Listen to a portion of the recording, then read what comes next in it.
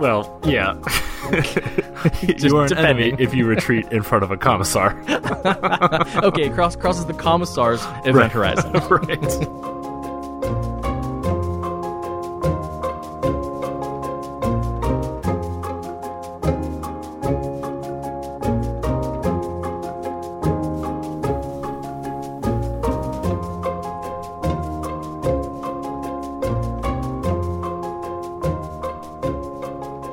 Live from the Mundangerous Gravity Well in New York City, I'm your host Shane. And I'm your host Ishan. And welcome to episode 154 of Total Party Thrill, a podcast for game masters and players where we discuss our campaigns in order to inspire yours. In this episode, we're talking about how evil is too evil. But first, the rogue traders dodge a bullet in the Dynasty Unwarranted campaign. And later, Sub-Zero gives enemies the cold shoulder, and everything else in the Character Creation Forge. So, Ishan, it would not be convention season if there weren't new games on the horizon. We got a couple of exciting ones, I think, coming up. Yeah, we've been waiting for this one for a while, because I believe the 40K game that we are playing, we are running with a totally defunct out-of-print game. Totally defunct and out of print. The latest game, for a few more days, but totally defunct and out of print, yeah. However, we are getting a new 40K game, Wrath and Glory, by Ulysses Spiel, Ulysses Spiele, yeah. Yeah. Very German, very appropriate. Right. So they're running a pre-order on their website, and it is quite an expensive pre-order. They're kind of running it like a Kickstarter, but not with a public funding amount. I think they're a public company, so that's kind of a challenge to do a Kickstarter. But yeah, so like the more people back, the more things they release as part of the Kickstarter package. I don't know if you know this, Shane, but being a podcaster is a really easy way to make a lot of money without a lot of work. So I think we should just take all of the money from our giant coffers and buy this thing. As a podcaster, I did not know that being a podcaster was an easy way to make a lot of money without a lot of work. Oh, I'm embezzling. Oh, dang. Beat me to it. Yeah, I mean, it's like, I think the all-in like GM package starts at like $290, and like with special edition covers and stuff like that, it gets up to like almost $400. So it's a pretty chunk of change. Yeah, the main reason that when I play 40K, I play the RPGs and not the tabletop is that I don't have all of that money to spend. Well, actually, so funny you mentioned that. Not exactly in our wheelhouse, but they just announced 40K Kill Team, which is the skirmish version of Warhammer 40K as well. So it's supposed to be for like 5 to 10 models per side. So perhaps that could help you find a way to relieve some dollars from your wallet. Oh, dear Lord. Okay, now I just need storage space in a New York City apartment. But only... No big deal. Only 5 models.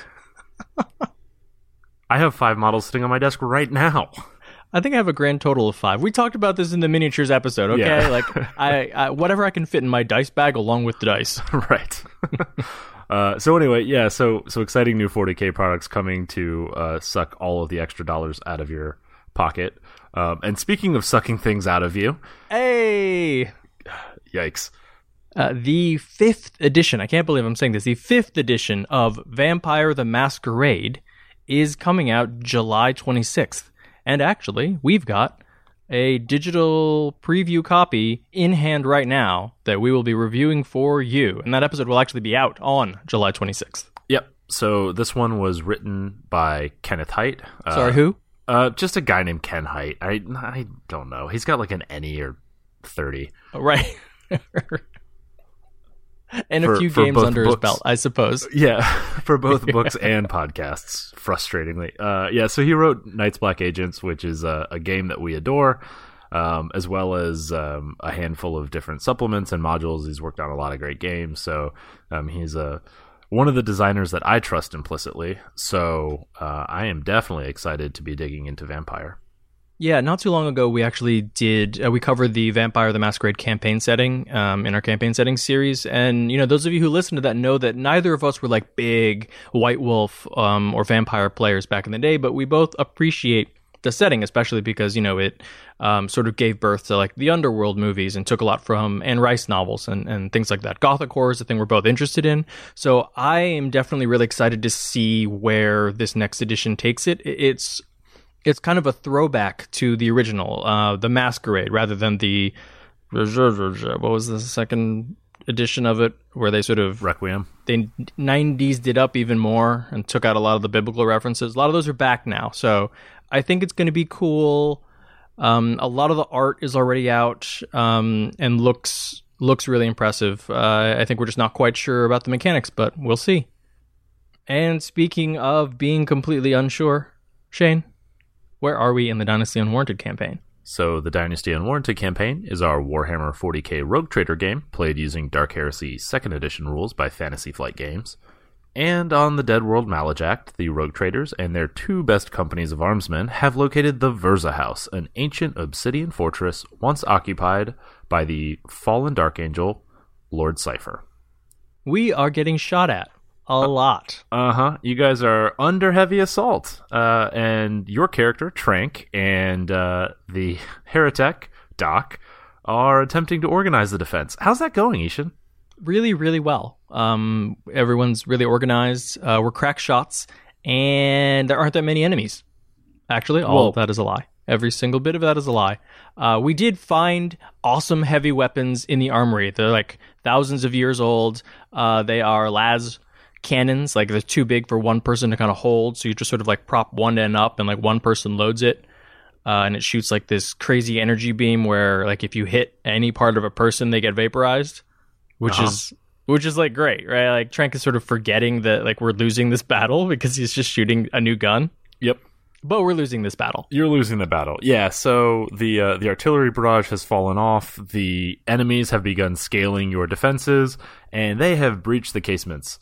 They are now inside the house, and you are ordering a organized retreat. That's the right way to describe it, they're literally right? in the walls, man. And meanwhile, the nerds, Trix, Echo, and Flare, your Seneschal, your Quartermaster, and your Astropath, respectively, are racing through the unexplored reaches of the house. They are drawn by this suspicion that there's got to be some valuable secret lurking within the house that they can use, and they're trying to figure out what that is before you guys lose your heads in defense. They're getting really eager because the situation is so desperate, and so they are just barreling through different hallways, smashing through doors, and Trix runs out into this new courtyard that they find, and then a shot rings out. Yeah, time slows down, kind of Trix sees this las bolt headed straight for his head, his life starts to flash before his eyes. It's not a pretty life. No, but it is a life. And he is, making peace with it. And then out of nowhere, the old dame leaps in, throws him aside, casts him to the ground, and before he even realizes what has happened, she disappears. Wait a minute, the old dame? I thought she was just a figment of his imagination, a terrifying ghost with a meat face. Yes, and also was haunting him, and he suspected was trying to kill him. And yet now has saved him. Yes. Perhaps for a worse fate. Right. So, that worse fate arrives as more shooters approach from the roof of this courtyard from the far side and begin shooting at the rogue traders. But Trix is alive, which is better than he would have been. Yeah, he didn't get his head blown off right now. So they make it through a series of hallways and chambers and find themselves in a library, which is littered with books and old parchments.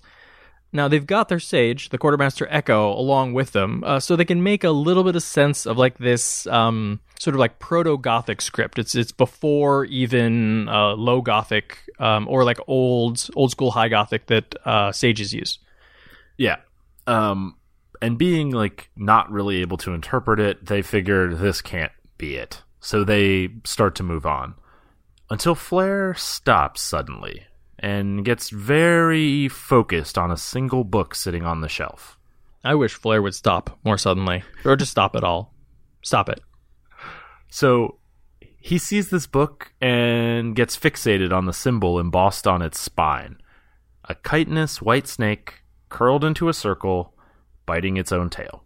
And we'll find out what that means next week. So this week, we are talking about crossing the moral event horizon. Ishan, what's an event horizon? It's a terrifying movie that was completely miscategorized as a sci-fi movie when it's actually horror. And then so when like young Ishin goes to the movie theater and is like, yeah, let's see some like space fighting and Starship Troopers, and then it turns out that people's are getting turned inside out and hung by their skin. He doesn't like it. Yeah. That's Event Horizon. You thought Lawrence Fishburne was going to deliver you. He did not. I thought Sam Neill would tell me some cool stuff about dinosaurs. Yeah. And that didn't happen. That really was a perfect casting job to just trick like 10 to 16-year-old boys. Yeah. I still don't like to think about it. Okay, so what is a moral Event Horizon?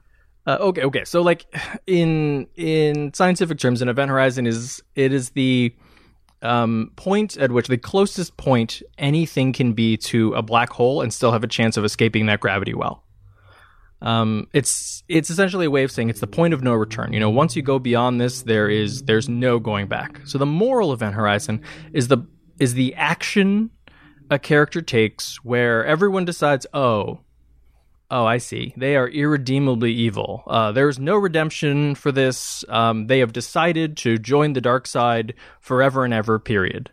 And this could be because they've, actively made a decision, like, oh, now I'm going to be a bad guy, or I have always been a bad guy and I'm pulling the mask off.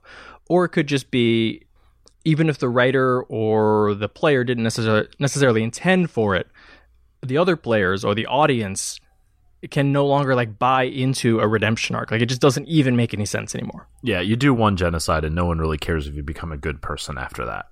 See, that's what I'm saying, right? Fittingly, I just watched Inglourious Bastards on Showtime. Very nice. See, it's nice that I now know that one genocide, and only one genocide, is beyond your moral Event Horizon. It's nice to know. I wasn't completely sure about that. To be clear, that is beyond. That is not the line. I mean, half a genocide. I mean, come on. Like, I'm not sure what distribution of genocide is required. There is definitely a point, and one is over it. If people are looking at us, stroking their chin and going, is this a genocide? That's it. We're done. Like, certainly too far. Right. All right. So in role-playing games, though, there are a couple reasons why thinking about when you actually cross over beyond the point of no return is important. And it's usually when you're dealing with NPCs, because you kind of need to know, if you're running a game, how much bad stuff a particular NPC can do before the party decides that they're going to stop being nice to them. Or that they're going to stop trying to redeem them, right? You get a lot of these characters where the party's like, I don't know, maybe there's just some way we could turn them to our side. And you want to know at the point when the party's like, oh, nope, we're done, not doing that anymore. Yeah, and that's not just for like terribly evil NPCs, right? Who have these mad schemes and want to commit genocide or bring to birth evil gods or whatever, right? Like this includes like goblins. Goblins are inherently somewhat evil, and maybe that alone is enough for the PCs to never think of giving them redemption, right? They just kill them on sight. And so it's good to know that line exists as a GM, because you plan your session around it. When they see goblin, they think fight. Yeah. Or maybe you want to run like an Eberron game or a game with gray morality. You already have in your head, okay, players are predisposed to think of goblins as evil. If I want to play goblins as, people who make decisions about their own lives and they decide whether, they're going to be good or bad, if I start off with having them like slaughter a caravan of travelers, well, guess what? They've just crossed that moral Event Horizon. We are done with like neutral or gray goblins in this game. Yeah, you've got to have those goblins saving that caravan, and then probably saving another caravan, because the PCs will assume it's a long con. This is also really important. It's an important concept for gray or even just evil PCs, because if you're playing one of these characters, you really need to keep tabs on how bad or evil you can be before a redemption arc for you isn't going to make any sense anymore. And like, even if you don't want to play a redemption arc, even if you're like, oh, I'm evil and I'm going to be more evil and eventually I betray the party, like that's your arc that you've planned for this character between you and the GM. You need to know how far you can go before everyone else is like, oh, okay, hey, we're murdering you and we're leaving you behind. Yeah, and that's not just for, again, terribly heinous acts, but this gets into, like, the rogue and the paladin, like that old trope, right? Like, how much stuff will the paladin let you steal before the paladin smites you? Yeah, where is the paladin's line for that moral event horizon? Like, oh no, I didn't kill anyone, I just took their stuff. Yes, and now they're going to starve in the desert. Right, I just left them destitute. 3 kids, no jobs. Weird. All right, as it may already seem clear, a lot of this is really down to the adjudication of like what is enough or what is too much. Whether that's, the GM, a person who's playing the PC, or really more often the rest of the party. And this is really different for everyone. Like, think about popular media. At what point in Star Wars is Darth Vader no longer a redeemable character? Well, according to George Lucas, never. He's always redeemable, all the way through the end. Right? Like, he blows up a planet, and then, like, at the end, he gets to turn into a Force spirit and chill with Ewoks. Yeah, true. Kind of. Okay, but for me, for Ishin's moral event horizon, once he blows up Alderaan, it's over. All right? Nothing else after that makes sense in terms of, like, him being a good person. Like, okay, it's cool that, like, oh, my son is dying, and, like, I don't want my son to die. Great. You killed, like, 8 billion people. Okay? Yeah, so there's that. That's one genocide. Yeah. And then if you watch the prequels, I still am like, oh no, yeah, you killed those younglings. I'm like, just losing your arms and legs was like too good. You know what I mean? Like, all right, but hang on. So hold on. Okay. So I don't think it's fair to count the younglings because obviously that was written post facto. Because they're not even people, really. No, because that was written after the fact. So if he was redeemable at the end, like, the younglings can't then invalidate that. You're watching the movies in the wrong order. Oh, yeah. No, I'm saying, okay, when I watched the original trilogy, I was done at Alderaan. Yeah. So and then if you're there's that. Yeah, and if you're looking at the character, like, as a whole, like, in terms of, like, in universe, looking at Anakin, then I'm like, oh, younglings, you're out. You're out, man. Yeah, but so where does the free will come into this, right? Because, like, at the point that was written, the dark side was sort of seducing Anakin and sort of driving that particularly evil behavior, right? It wasn't really Anakin who was doing that. And see, that's a really good point. I think we'll get into that a little more deeply later, but there are always mitigating circumstances. Right. Sometimes. Right. Like, maybe it was the succubus. It wasn't me. Yeah, it was the succubus. Exactly. If you're in the thrall of the mind flayer, is it really your fault if you do bad things when you're just a puppet? That's what I'm saying. There's always a secret mind flayer. I suppose that is a very liberal interpretation of the dark side, though. You're not in control of your own self. Yeah. Palpatine's a mind flayer. Yeah, anyway. To bring it back to the character perspective and not just the audience perspective, right? Like, it's very dependent on the alignment of the other characters and how it compares to what they would do in that situation. Yeah, to take it back to our, like, rogue and paladin, if the rogue is just stealing their stuff and leaving people destitute, a certain paladin might be like, okay, this is not worth killing the rogue over, but, like, I'm going to bring them to justice. A different paladin who's like, someone stole all of my family's stuff and we were destitute, and then, like, the rest of my family died until I was taken in by the church, might be like, hey, guess what? Now I'm definitely murdering you. Yeah, and then an even more pacifistic character might say, rather than addressing the rogue in a way that's going to hurt the rogue, might simply kind of try to make up for it behind the scenes, right? Like, make the family whole or whatever it is that the rogue is doing that's so bad. Yeah, exactly. Like, the neutral monk might just be like, all right, I give you more of my stuff, and then treat the rogue with an eye roll. Right. I feel like a lot of this, a lot of it's characters sort of compare the actions of other characters, whether they're NPCs or other players, sort of to what actions they would take in the same situation. I sort of think of it like the speed limit. You're driving and you drive at a particular speed, and anyone who's driving slower than you eye roll, and you're like, you could be doing so much more. And anyone who goes just a tiny bit faster than you is like, oh my God, you're insane. What's wrong with you? You should go to jail. I think the moral event horizon is sort of the same thing. If you're, like, gooder than me, fine, whatever, you're a goody two shoes. As soon as you do one thing I would not do, I judge you and say, oh, that is beyond the pale. I'm sorry, my friend. Like, you're done. Okay. Is that just me? Is it just me? Look, for the record, I would not have blown up Alderaan. I just like that you will never hold yourself to a higher standard. I appreciate that about you. You're very welcome. You always hold yourself to the lowest common denominator. Look, I would have killed like 3 younglings before I was like, hold on a second. Never aspire to be better. Great, got it. All right, so another thing that drives this is not simply the characters in the audience, but also the conventions and tropes of the genre itself. So the tone and setting of your game are also going to inform this.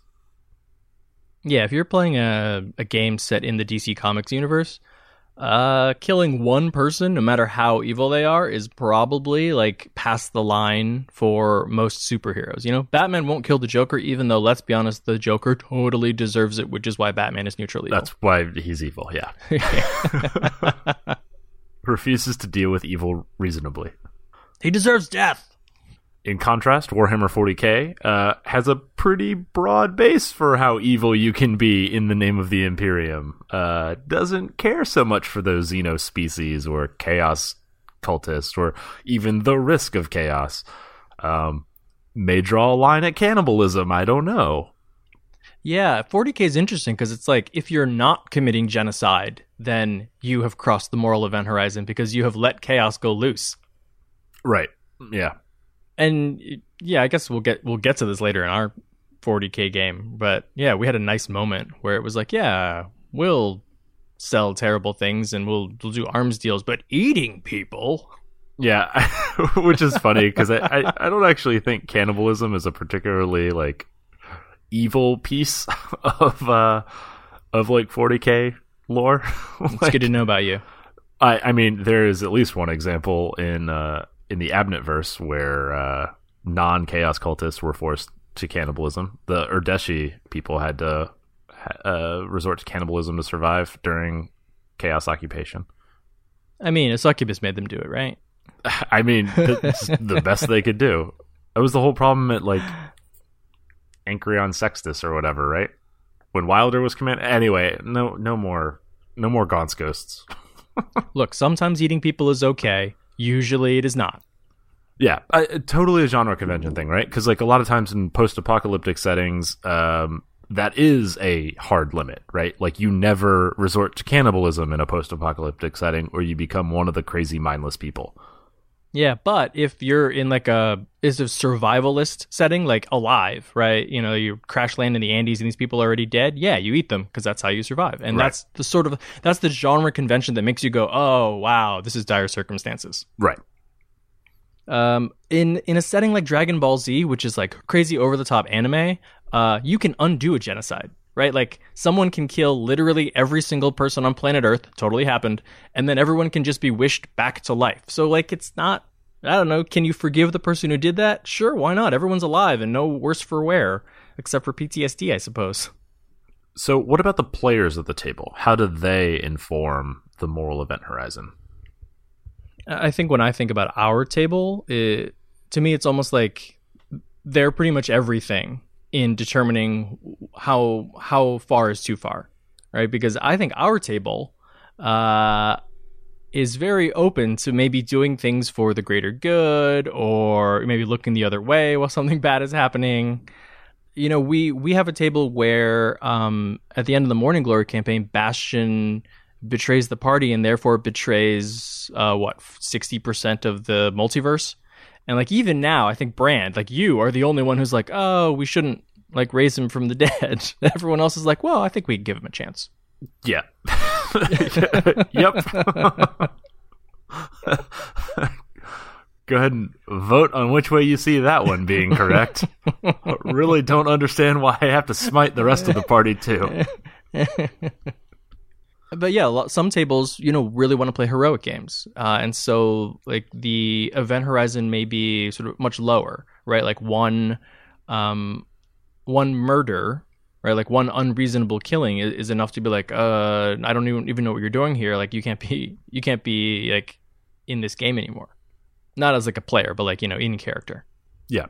Another thing to consider is, I guess, what I might call distance. and this is a very human thing. Like the time and place in which an atrocity happens really informs the way that people feel about it, whether that's the player or like the character within the game. So did the bad thing that this person did that happen to people who are very far away, or did it happen a long time ago? Or maybe like it was pervasive. It happened on like this mass scale, but it happened to people that the party doesn't know, like these faceless people that they can't really identify with. It's a lot easier to get sort of worked up over one transgression that is against a single person that the PCs actually care about than it is about a large group of people that they don't know anything about. Yeah, it's like narrative proximity, right? Like if it's front and center in the narrative, then it becomes very important and visceral to the players and their characters. If it happens in the background of the setting or kind of off camera, then they tend to care a little bit less. Yeah, it's something to consider when you're actually trying to get a rise out of your party, is that you can have someone who's committed war crimes far away, and it's possible that they just don't care. But if they treat a friend of the party poorly, or a family member of the party poorly, or, kill them, that might be all that you need for them to have an undying hatred for this person, and, suddenly they're the BBEG. Right. I've been watching Handmaid's Tale, which is really difficult because it's too real. But so no spoilers, but there's a character that is instrumental in sort of building this fascist society where women are chattel slaves, right? And I see a lot of talk online where people are like, "Oh, I'm really hoping for a redemption arc. I'm really excited to see them, realize that they're wrong." And I'm just like, nah. Okay, you can realize that you're wrong at this point, but you set up Nazi Germany and built concentration camps. I don't care if you have an epiphany about how you're a bad person. You go into Nuremberg, okay? And I mentioned before, but it's really important, I think, for verisimilitude. If you, as a GM, have a redemption arc planned for a particular character, you need to make sure that they have not crossed the event horizon earlier inadvertently. And you need to gauge whether or not your players think they have. Because otherwise, you've got redemption arc set up in Act 3, and you're going to have a player be like, wait a minute. Are we forgetting what they did, back in town? Are you kidding me? No. They have to die. Yeah. And the flip side is true, too. If you want to ensure that a villain is over that line, right, that you aren't forgetting, and this is less of a BBEG, but more of just a general bad person, right? You want to remind the players themselves pretty often of what it is they've done and why they're bad, right? You kind of shut down the optimistic players wanting redemption by introducing them as Malik the Butcher. No one's going to pretend that guy is redeemable, as opposed to Malik, the guy from that town that you were in 6 weeks ago. Malik, the butcher who has a shop next to the baker and the candlestick maker. Yeah, exactly. It's an unfortunate moniker. I get a lot of flack for it. Yeah. So you're going to deal with the event horizon in different ways when you're dealing with NPCs or PCs. So let's talk about NPCs a bit. It's always really interesting to have NPCs in your game whose motives are unknown, or maybe a little inscrutable to the party. Are they on the party side? Are they evil? Are they just a selfish person? And there are a couple different paths to take with this. So you can do the slow reveal of evil that definitely exists, right? You've got this evil character, but the party doesn't necessarily know it yet. So the crossing of the event horizon has occurred in the background. The party doesn't know, and you're just slowly revealing it to them. This is nice if the BBEG is hiding in plain sight. Turns out it was the mayor all along. Or if they befriend the party and are betraying them later. You want to slowly escalate their deeds. Maybe they do something that's questionable. But if you move too quickly, you end up with this caricature of a villain, ah ha ha ha, I tied someone to the railroad tracks. Of course I'm evil, aren't you? You're so stupid. Or there's no mystery. Yeah. You can also pull it where a character is known to be bad, but not how bad, right? You figure that the mafia boss isn't a great guy, you don't figure that he's planning to, blow up a dirty nuke in the middle of Manhattan. Yeah, that's exactly it. Like if the game is that you're playing private investigators, like your first thought is not, okay, let's go in guns blazing and like kill the mafia boss and like his entire crew. Unless he's planning to detonate a dirty nuke, in which case maybe you definitely would do that. Yeah, exactly. And in order to sort of build this suspense or this mystery, you want to be giving the character plausible deniability for any actions that may seem like they do cross the event horizon. Maybe there's extenuating circumstances. I mean, we've already talked about the succubi, but in a more modern setting, it could be like a legal defense. It was a fit of passion, temporary insanity, or something like that. It might even be something that the party totally is on board with and even wants to help out with, like revenge. I am going to go kill this person because they killed my family member. And I think a lot of PCs would be like, yeah, of course, we will help you in this just cause until, you find the person and they're like, well, I'm going to torture them first. Right. Revenge can be another motivator that PCs might be able to identify with and forgive. Certainly plenty of adventurers are just out there for revenge, so it should hit close to home. And another nice cover is just incompetence. Yes, a terrible thing happened, but I didn't mean for it to happen. I'm just an idiot. Yeah. That can be a little tough to sell, but always a good Hail Mary.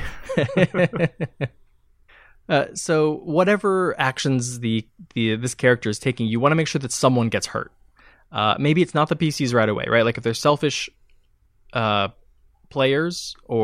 selfish party members, then it may be that they only really react once something bad happens to them. So you can build it up by having bad things happen to people they don't know, people far away, so that when something actually does happen, hopefully the party sort of feels a bit culpable, like they didn't do anything when it wasn't directly affecting them, and now bad things are happening.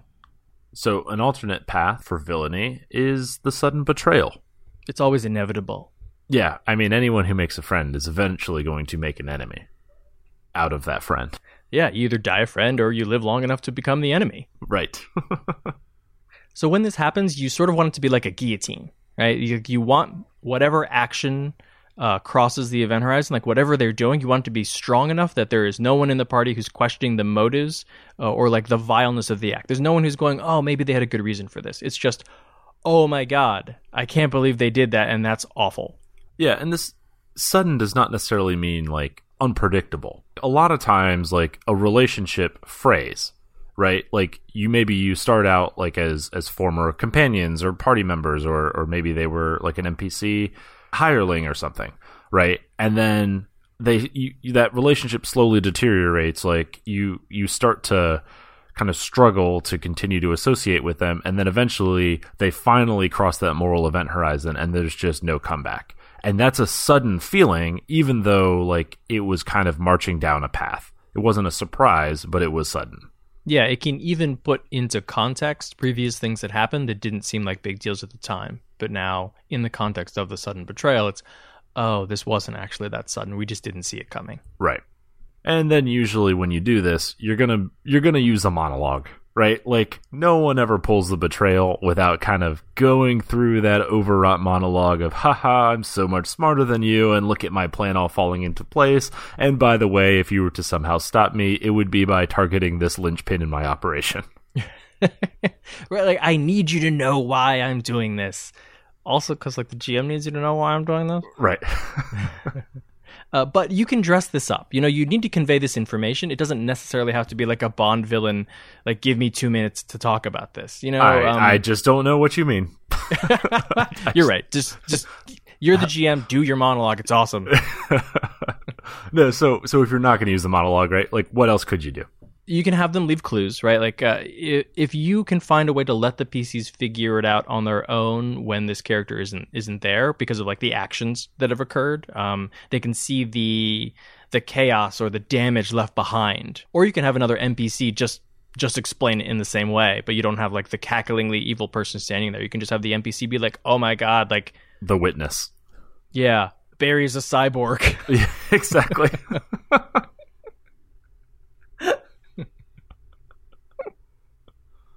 And If you've got like really smart players, they might maybe figure it out on their own, and that's great. And if there's anything left, then you have the NPC explain. And if they just do not get it, then yeah, you bring in the NPC and they can explain it, or you can monologue, whatever you want. Or, you can use like intelligence checks or insight or something like that to give a little like GM prompting. Like, here's what happened. This is what your PCs understand. Like, here are the pieces that they put together. Right, without you actually like in character having to give a monologue. Right. So it's also possible that you want to get really close to the event horizon, but you don't want to cross it. Because what you're really looking for is a redemption arc. And I would say when you're trying to do this, the first thing you really want to make sure you've got is buy-in from the players. If you have a party who isn't interested in helping someone be the best version of themselves or like handing out forgiveness, if they just want to like kick indoors and take stuff, don't do the redemption arc. Yeah. So get that buy-in, whether it's through some parameters within the story that indicate that this person is important. Prophecy is a great excuse, or maybe like, the heir to a seat of power or something like that. You can't just outright kill them. You need to redeem them. You need to make them see the wrongness of their ways. Yeah, or they know the party, they're a family member or a friend or someone from a backstory. Right. Well, a nice way to do this is Schrodinger's villain.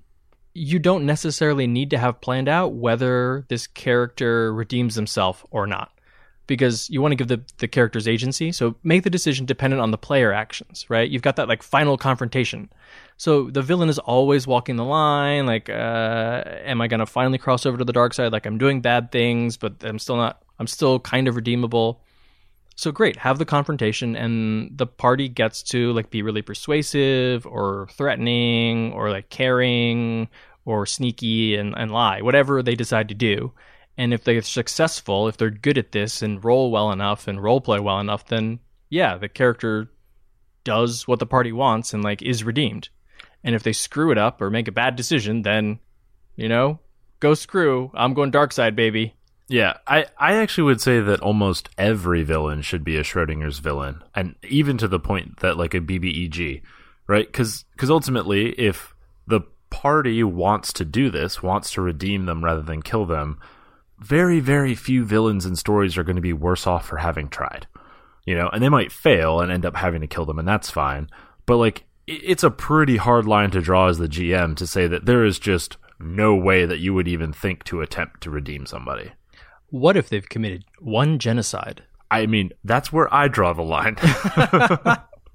Like, and maybe it's possible that the difficulty is just very, very high to try and redeem somebody who is willing to do that, right? But part of the event horizon, it's less about what they're capable of doing. Like, it's potentially possible that somebody who was once able to commit genocide is now able to become a fully good, inscrutably good person. I'm just not willing to let them. Like, that's what the moral event horizon is, right? It's the justice aspect of the irredeemable act, not the actual like factual redeemability. See, I actually totally agree with you on like the let them try, because I love the role playing opportunities that trying to redeem even someone so awful that they have committed genocide opens up. Yeah. Right. Especially in a game where, there are things like resurrection and you have immortal souls that, like go to higher or lower planes and things like that, and also it sets up the opportunity for the BBEG to really prove that they're a terrible person and still screw over the party because they let them live. Yeah. And I mean, also you can get into this thing where the party can win and redeem the evil villain, make them see that they are wrong, but then also see that they've crossed their own moral event horizon, right? Like you've moved the goalposts such that now they have recognized they're the villain, and they're no longer willing to deal with themselves, right? So you get that kind of like pleading for justice, or suicide, or righteous sacrifice, or something like that in the name of good as your act of redemption as a villain. Yeah, it's not an either or. It's not like I succeed and am evil, or like I'm good and now I join the party. Right, like yeah, exactly. It can be, you're right, I was totally wrong and I'm sorry for what I did, and like I deserve death and I'm put to death. Right. Now, if you do have a party who just like cannot get it into their heads that this is a very bad person, be prepared to double down on like the big evil thing that you did. Yeah. You're like, aha, I have killed your friend. And they're like, I just feel like if we talk to them, they could be saved. Right. I just betrayed 60% of existence. I really feel like maybe if we resurrect him, it would be good. If you really want to drive home that, like, yeah, you could try to save them, but they're definitely going to betray you when you put them in jail. Like, double down on it. Like, they had a contingency plan, and great, like, one of your families is dead now, Yeah, just keep in mind it doesn't always work, because Batman still won't kill the Joker. Yeah. I mean, yeah, even after the Joker kills poor old Jason Todd. Poor Jason Todd. Or, what's her name? The Killing Joke. That one. Yeah, what's her name? Barbara Gordon. That's it.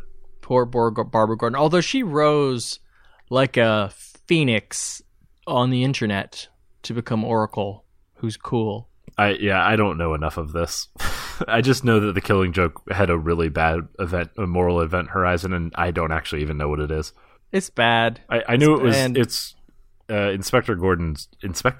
Commissioner Gordon? I don't even know the characters. Yes. It's Inspector Batman. Gordon and it's Commissioner Gadget. Okay? Get this straight. Okay, good. Yeah.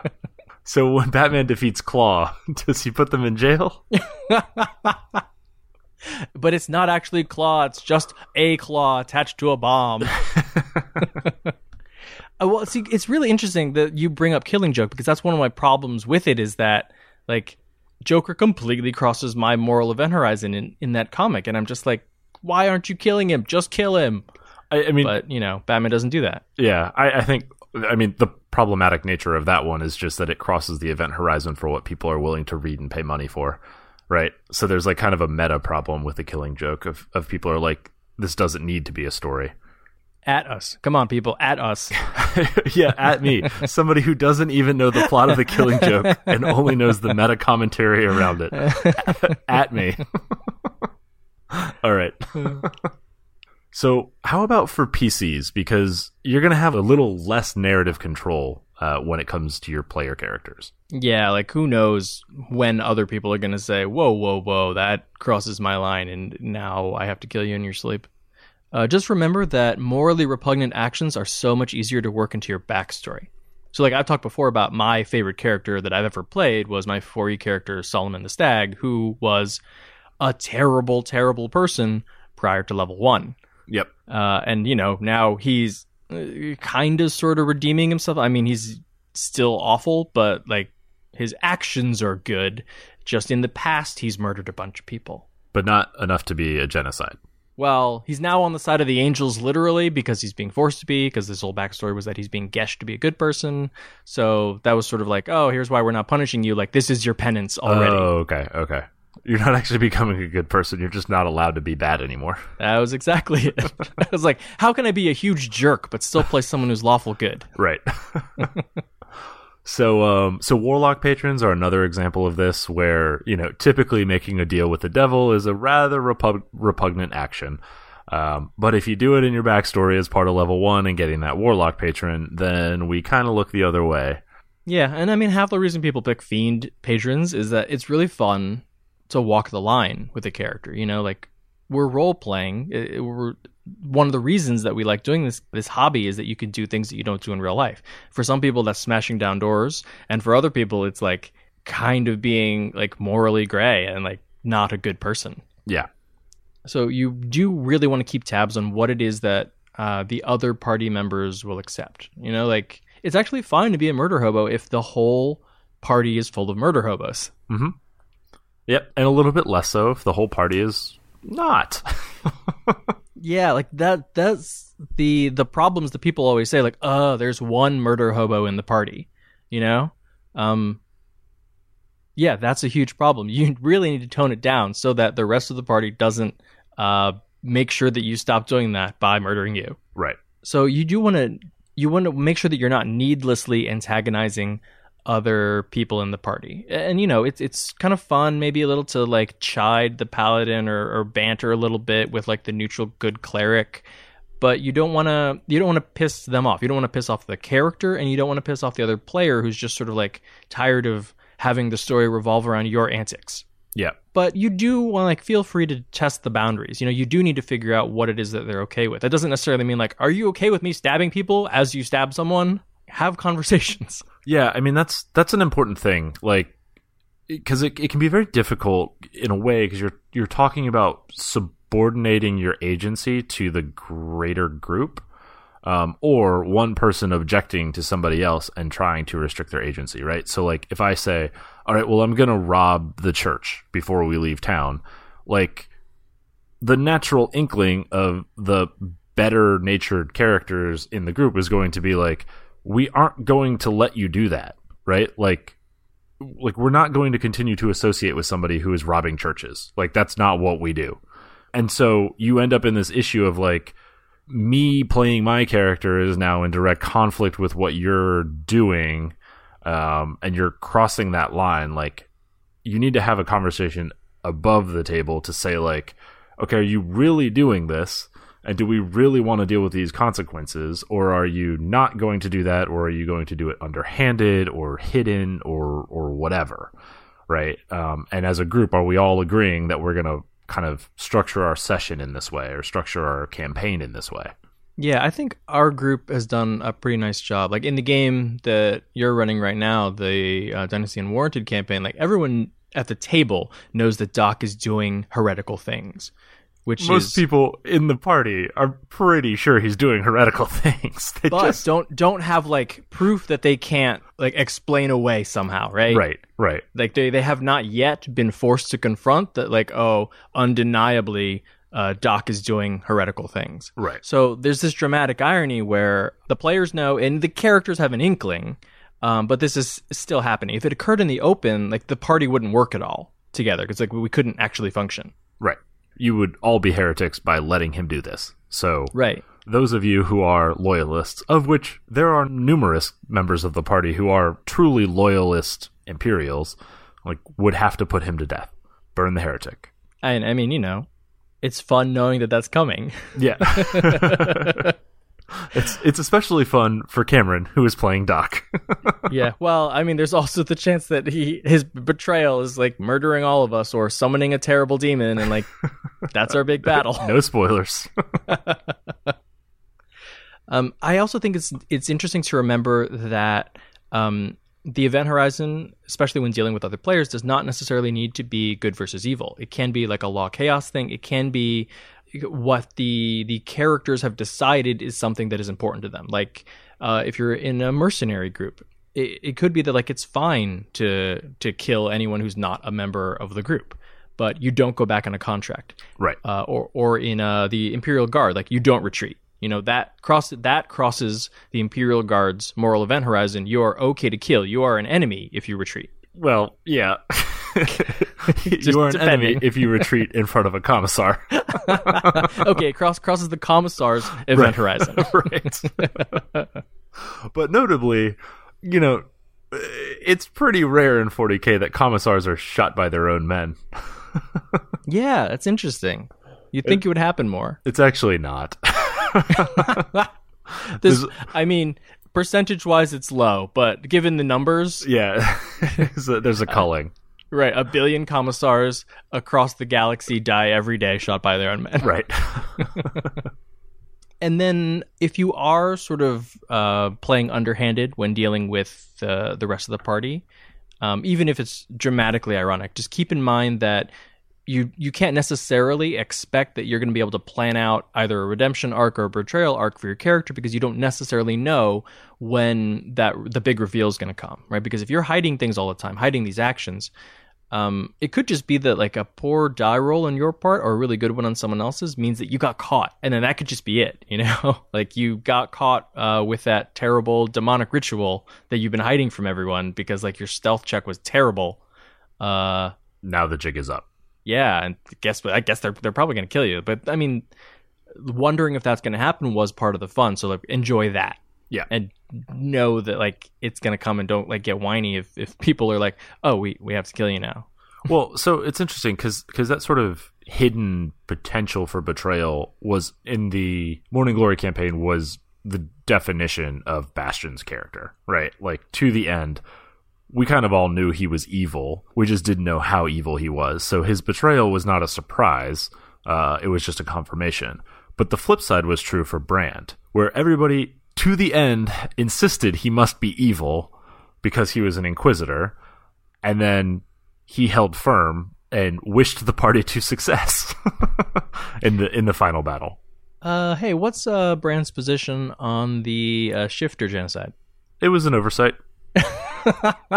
Clerical issue. Bureaucratic snafu. Yes, it got cleric and paladin issue, yes. It was before his time. Good thing. Yeah. Look, I'm not saying that the Church of the Silver Flame isn't flawless. What I'm saying is that mistakes have been made. I mean, there were, good people on both sides. It was the right thing to do at the time. Not so much for the shifters, but it was the wrong thing with retrospect. Yes, I was lawful good in retrospect. Right. Listen, we got rid of a lot of evil shifters too. Yeah, pretty much all of them. Yeah. No, I don't think Brand was okay with the shifter genocide. I think Brand saw that as like a black mark. I mean, he doesn't get points for that. That's good. Yeah. No. It's like, but what can you do, right? Like, it's a faith-based organization, and he's serving a literal deity. So, what can you do? The only reason the shifter genocide happened is because the shifters got access to time travel and kept going back in time to try to kill the Keeper. Yeah, and actually, the Keeper was like, we got to kill all these shifters. I mean, it wasn't the sole factor, but Brand did systematically dismantle the Church of the Silver Flame and rebuild it. So, like, it wasn't really up for debate. He was pretty against it when I reconsider his full course of action. Yeah, it was Vatican III. It was good. Good. Exactly. Dear. Do you hear that, Ishan? It's the sound of one genocide. Okay, one. I guess we're going to have to roll up a few more characters, so let's move on to the Character Creation Forge. But before we do that, let's talk about how our listeners can get in contact with us. We do love hearing from you. You can tweet at Shane at Mundangerous, that's MUN Dangerous. And you can tweet at Ishan at Evil Sens Carne, that's malice minus meat. And you can tweet at the show at TPTcast. You can also email us at totalpartythrill@gmail.com. And you can find us on the web at www.totalpartythrillcast.com. We're also on Facebook and Instagram at Total Party Thrill. So this week in the Character Creation Forge, we are building Sub-Zero, a refrigerator. Actually, this is a character from the video game Mortal Kombat. Strange that this was not your suggestion, because you're typically the video game guy. True. Although, I did actually play Mortal Kombat. Well, you played Mortal Kombat 2. Yeah. I also played Mortal Kombat 2. I think I played some Mortal Kombat 1, now that I think about it, because I'm very old. I rented Mortal Kombat 1. My neighbor owned Mortal Kombat 2, so I played Mortal Kombat video? 2. It was definitely at a Blockbuster video. Yeah. So side by side, it was clear Mortal Kombat 2 was the better game. I mean, I would hope so. Yeah. Just like Mortal Kombat 2 Annihilation, the movie, was far superior to the first Mortal Kombat movie. I don't know how you know that. I saw both in theaters. I don't know why you did that. Yeah. All right, so who is Sub-Zero, other than a character from Mortal Kombat? Well, so in the game, he's descended from Cryomancer, so he's got control over ice and cold, and of course, being in a fighting video game, he's a skilled hand-to-hand combatant. Yeah, his big ability is that he can throw a ball of ice at his enemies that causes them to freeze, which then allows him to walk up and uppercut them repeatedly. Yeah, let's see. He also shoots a bigger ball of ice, which goes faster and freezes them a little longer. He can turn the ground beneath his opponent's feet into ice so that they slip and fall. And then as his animality, he can turn into a polar bear and maul them to death. Yeah, I remember that. He also did a thing, one of his fatalities was like freezing someone solid, right? And then punching them and they shatter. They shatter, yeah. Yeah. Okay, so how do we do this with old Sub-Zero? The build is Open Hand Monk 10, Arctic Druid 9, Arcana Cleric 1. All right. So I tried to do 4 elements monk, right? Because it just makes sense thematically, but it's just really bad, especially if you're trying to limit yourself to one element. Yeah. It's just really, really bad. So we'll figure we'll just get good at the martial arts instead. Yeah. You get martial arts, flurry, extra attack. You get stunning fist, which is a nice way to show that he's frozen someone. Mm-hmm. Stun is a super good effect. It's short term, but so is Sub-Zero's freeze, so it fits quite nicely. You get evasion, and then from open hand, you get an at-will prone, which you can definitely flavor as forming ice underneath someone's feet. You can also make it so they can't take any reactions, which of course is going to be similar to freezing them. Now, from Druid, we're focusing on a little more ranged ice attacks, as well as, of course, our animality. So we'll get Frostbite, Shape Water, and Ice Knife. You also get Hold Person, Sleet Storm, which creates some difficult terrain in an area, and Ice Storm, which will batter people with large chunks of ice. The selection of Arctic means that you also get access to the Slow spell, which of course you're going to flavor as freezing them, and Cone of Cold. And recall that if you reduce someone to 0 hit points with Cone of Cold, they freeze solid. Now, we choose one level of a cleric here because the first level of Arcana Cleric lets us choose 2 wizard cantrips, but they count as cleric spells, which means that they are based off of wisdom instead of using something like Magic Initiate to get them where you need to use intelligence, because you're picking Ray of Frost, which lets you slow someone's speed. Of course, it freezes them a little bit more. It's kind of a theme to this character. Really repetitive theme, yeah. You've got a lot of ways to freeze. As for leveling order, I would take Monk to 5, so you have your extra attack and your stunning fist. Go ahead and knock out your Arcana Cleric just so you've got your Ray of Frost at will, and then I would take Druid all the way to 9 before finishing out Monk. All right, before we wrap up, we want to take a moment to thank our Patreon supporters. Yeah, your support is what makes it possible for us to keep doing this show every single week. So if you'd like to learn more, you can check out our rewards at patreon.com/totalpartythrill. So what do we have planned for next week's episode? We're talking about targeting PCs. And in the Character Creation Forge? We are building the homing missile. Well, that's it for episode 154 of Total Party Thrill. I hope we lived up to our name, but either way, I'm Shane. And I'm Ishan. Thanks for listening.